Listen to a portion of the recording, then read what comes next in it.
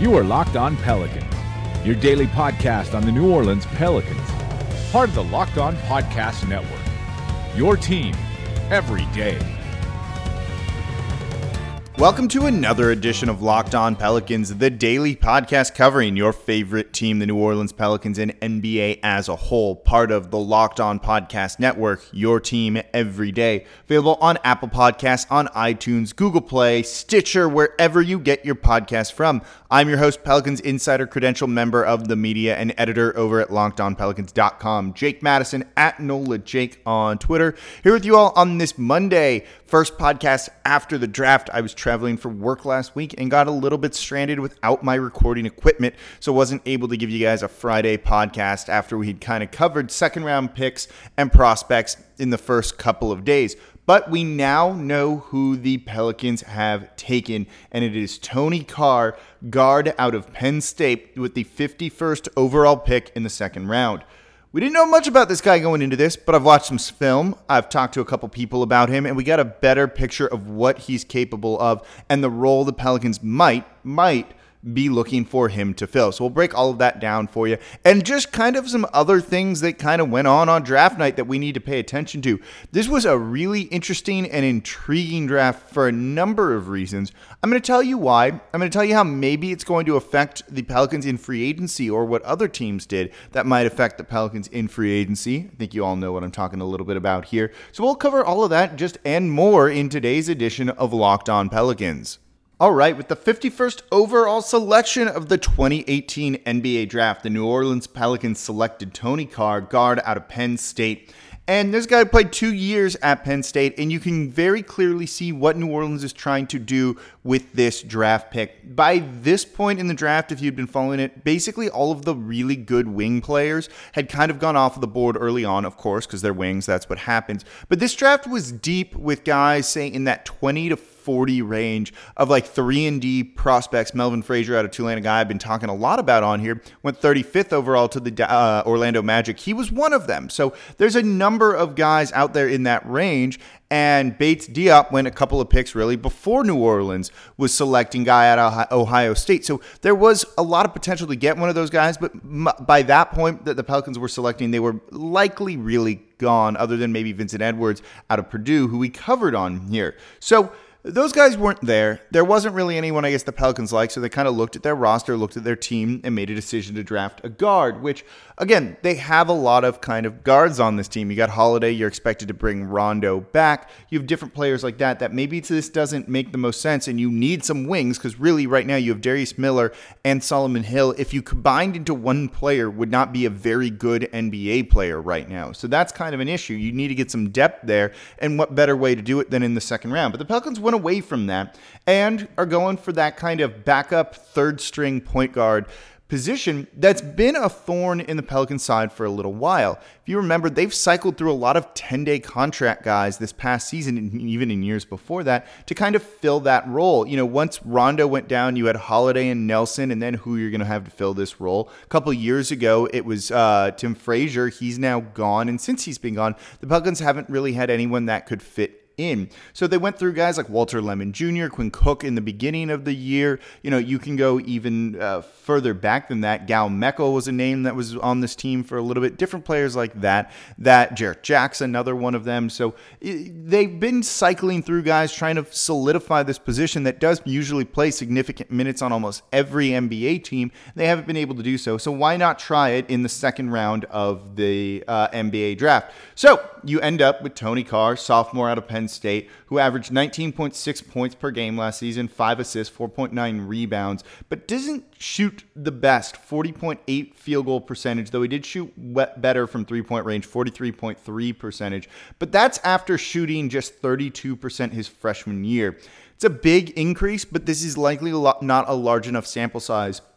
Really, none of these guys have a large enough sample size to tell us that they're going to be a good NBA shooter. So that 43.3% looks good, but likely we'll find out if that's going to be the case. He does have good size, though, and that's the immediate thing that jumps out at you with him. He's 6'4.5" with almost a 6'8" wingspan, a little bit over than that, and 199 pounds. So he's got solid size, and maybe if the Pelicans are going for kind of that Sean Livingston backup guys, not as tall as that, but the wingspan's there to kind of see over people, maybe, be able to facilitate because of that. He's got average at best athleticism, doesn't show a very good jump and leap ability if you go by his combine testings.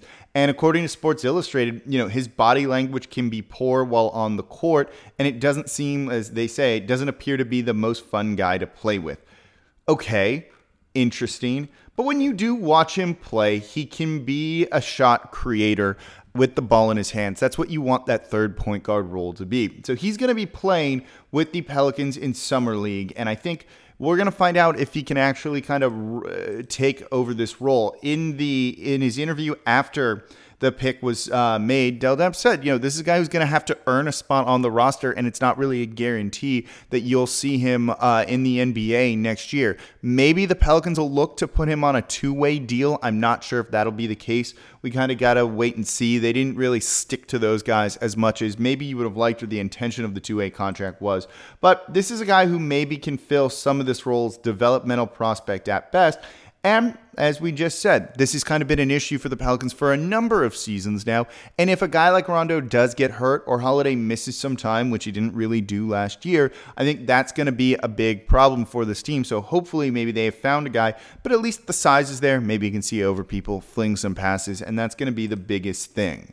So in a moment, I'll talk about some other observations from this NBA draft, because again, this was a weird one for a number of reasons, and I've got a stat out there that I don't know if you've heard, shows you just how wild and bizarre it truly was. And then we'll look at the Pelicans Summer League roster, which is starting to take some shape. We'll show you who's getting invites, and if they have any chance of making the team, or maybe just even coming to training camp would be a step in the right direction for those guys. But first, make sure you listen to Locked On NBA Daily, Monday through Friday now, and as you all know, I co-host the Wednesday edition with John Corrales of Locked On Celtics, and we have a lot of fun on there. But if you want to know what's going on around the association, particularly in the lead up to free agency, which is coming in just about a week, where there is going to be a ton of smokescreen signals, different things like that coming out, you want to make sure you're up on all of it and have people break it down for you to tell you what you need to know. And the best way to do that is by listening to Locked On NBA.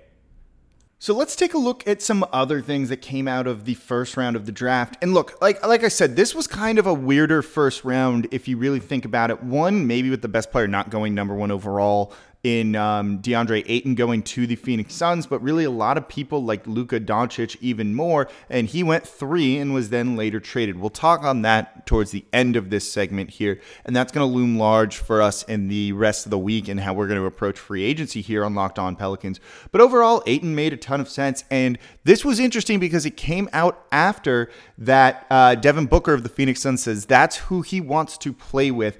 And then when the Suns had other first-round picks at 16, they took Zaire Smith, which was then later traded because supposedly they wanted Mikal Bridges there because that's who DeAndre Ayton said he wanted to play with as well. So you have kind of the players in a weird way kind of making some of these front office decisions. And we've learned in the past, particularly through LeBron James, when he says draft this guy, that that's really not what you want to see a team doing. And you've got to leave it up to the GM and not let the players run these teams. But overall, again, I mean, it's Ayton, he's from Arizona. There's also not much you can do to complain about. And then you've got to look at the Suns, who were ranked in the bottom 5 in terms of home attendance, that, yeah, maybe you just need to bring the home guy in. He did play at University of Arizona, and now he's going to be in Phoenix, and maybe that's going to be a big draw for you.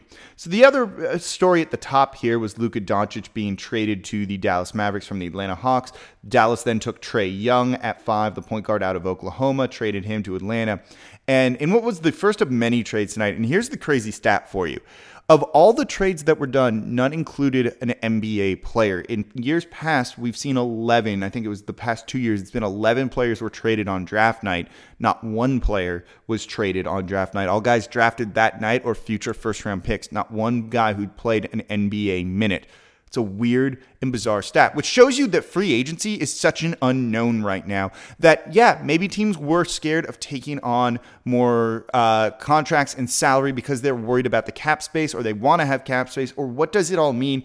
We don't really know. That's the thing. That's why I think you're going to see a very tepid start, maybe to free agency, as teams aren't sure what's going on or what they should be doing or what other teams are going to be doing. But not having one player included in any trade is a bit bizarre. But Luka Doncic now going to the Mavs. I told you guys here that the best case scenario for the Pelicans was going to be that they drafted Mo Bamba. That gives them a center, a kind of rim protecting big to play under the basket that can do your rebounding. All those things that Cousins kind of does a little bit of. Well, now they don't have him, and now maybe they're still going to be hot on his trails. We're going to talk about that more later in the week because, again, they're the team that's maybe the biggest threat to sign him outright, and I don't think there's very many other teams in there, but really what is their interest, and we'll dive into that more. But now that they've got Luka Doncic, does that accelerate their timeline? A lot of people think he is NBA ready right now, playing for Real Madrid. They're in one of the top leagues there. He plays in Eurobasket where they won the title, so he's doing this at a very, very high level. It was a bit surprising to see him fall. So Mo Bamba at 6 to Orlando. They then took Melvin Frazier out of Tulane, roll wave, in the second round with the 5th overall selection there. Those are two really good defensive guys. I don't know how teams are going to score on them if both are playing significant minutes. I'm also not quite sure how Dallas is going to score since they're not exactly the most offensively refined prospects out there. Colin Sexton to the Cavs at 8 was the biggest no-brainer you've seen. That's a dude who can score and get to the cup, and pairing him next to LeBron James potentially is definitely the move that Cleveland should have done. You got to like what Chicago did at 7, taking Wendell Carter Jr., center out of Duke there, and then making other moves. Chandler Hutchinson out of Boise State, kind of a plug-and-play small forward with good size. So when you look at this draft, there's really not that many kind of question marks regarding everything. So I think it was just kind of good all around for a lot of these teams. You know, I think you've got tremendous value going to Denver in Michael Porter Jr. This was a guy who going into the start of the year before his back injury came up was projected to be the number 1 overall pick, and he doesn't really fit what they need, kind of that point forward, score first, questionable defense guy. That's kind of what they already have there. But I mean, getting a guy who was thought at one point to be the number 1 overall pick at 14, even if he doesn't play next year and needs another surgery, is tremendous value long term for you. And yeah, maybe they needed a more impactful guy right away, considering they barely missed out on the playoffs. They still have other methods to do that, and now this just kind of solidifies their future a little bit more. So that's a really good pick for them. Kind of annoying. Minnesota at 20 taking Josh Okogie, a guy we talked about here at one point was projected to go in the second round. Really flew up draft boards these past couple of weeks. I still think that's a little bit too high for him. I'm not a huge fan of that one. Indiana at 23 taking Aaron Holiday, Drew's brother. You saw Drew put on the Indiana Pacers hat. We'll allow it there, just there, not much more. And if we see it again, then we'll be a little bit upset. But that fit makes sense there for them as well. And he's going to get to go to a well-coached organization. I think that's going to be big for him overall. You just, again, really like what a lot of these teams did. The Celtics taking Robert Williams at 27, I think is a good pick. This is a guy who has a lot of shades of Clint Capella there for him. It's a bit annoying. They get a good player that late in the draft. I wouldn't have taken him much higher, though. I think if you saw Robert Williams go in the top 15, top 20, maybe that's a little bit more of his style. I think that would have been a big question mark. 27 is undoubtedly good value. The Golden State Warriors, one pick later, taked Jacob Evans, whatever, out of Cincinnati. Small forward, shooting guard, depending on how you want to classify him. This is a sneaky good pick for them. And again, very annoying when you see smart teams getting good players. And that's a guy who was on one of the best defenses in college last year. He's known as kind of a defensive stopper, and now they get to add him to that already fearsome backcourt.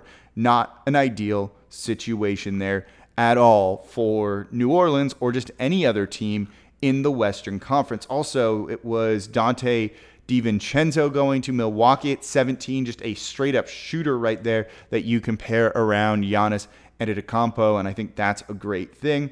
They, in that second round, at least in the first 10 picks or so, that's really where you saw a lot of those kind of small forwards, 3-and-D prospects really start to go. The Pelicans almost got very, very lucky. Keita Bates-Diop going at 48 to Minnesota. This was a guy who was projected to go in the first round. 6'9", small forward out of Ohio State, going 4 picks, really 3 picks before the New Orleans Pelicans selected. New Orleans did pass up Vincent Edwards, the small forward 6'8", out of Purdue. That was a big one. Or Shake Milton, who has better size and is a much better defender than Tony Carr. He went 54 to Dallas. So those are just some of the notable things here that we saw as well. Also, the Pelicans passing on Kevin Hervey. We profiled him, small forward, 6'8", out of UT Arlington, a very, very good shooter. But question marks about his athleticism, the defense, and other things as well. So no reason to give grades on any of this because it takes years before we can really figure out how a draft did because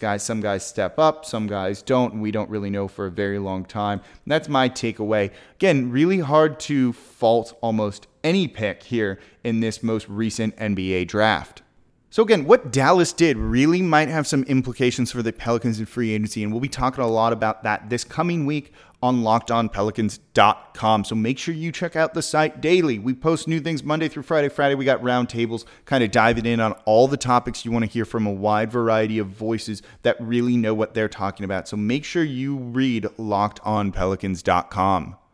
So free agency might just be a week away, but you know what's also upcoming in 2 weeks is the start of Summer League for New Orleans. And after the draft, it's always a big mad scramble to sign these undrafted guys, get them on your Summer League roster to see if maybe they have a chance at making training camp. And the Pelicans were certainly doing that. Walter Lemon Jr. was back with the team. He played in 5 games for the Pelicans last year. Bit of a high flyer, tries to score at the rim, not much of a shooter, though he does show off at times a 3-point stroke that looks broken as all hell. Is going to be back with the team. Maybe he can make a greater impression. And you've got some other names being added to this as well. Derek Willis, who was with the Detroit Pistons in Summer League last year, former University of Kentucky player. Didn't really show off a whole lot, but got some time in the G League, averaging 12 points and 7 rebounds per game. The Pistons didn't want to bring him back, but hey, maybe he's got a chance to show something here in New Orleans. They do like Kentucky players.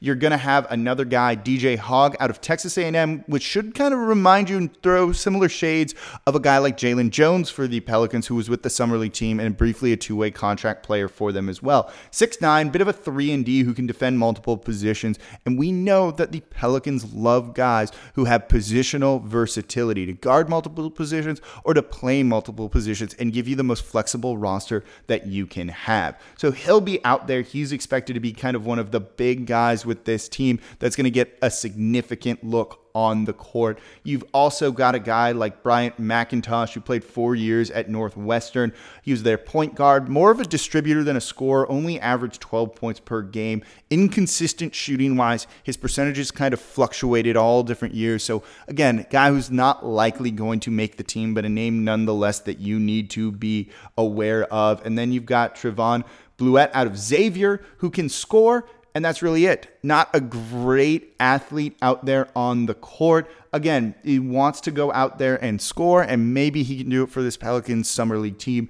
But the reason that I'm not really giving any of these guys much of a chance to either make the Pelicans training camp roster, and some will get brought in, certainly. But the bigger thing here is that you're going to see Frank Jackson and Cheick Diallo also playing in Summer League. Diallo's probably going to play 2 games at the most. Frank Jackson, who hasn't yet to play any real competitive basketball with New Orleans, certainly will be out there for almost all of it that they're going to be, and I think that's a big thing for this team. So you've got Tony Carr, Frank Jackson, Cheick Diallo, who are going to be the 3 focal points of this team in Summer League. So these other guys, while it's good to know their names, don't expect too much out of them, but hey, you never know. Someone maybe will surprise you. So it's worth seeing. It's worth paying attention to because Summer League is just fun, and watching these guys go out there in a really relaxed environment is pretty awesome as well. So that's going to do it for this edition of Locked On Pelicans, recapping the draft for you, giving you the insight you need on Tony Carr, the Pelicans' 2nd-round pick, as well as their Summer League roster and just some general thoughts on the draft. We kick it into free agency mode starting tomorrow, breaking down everything you need to know.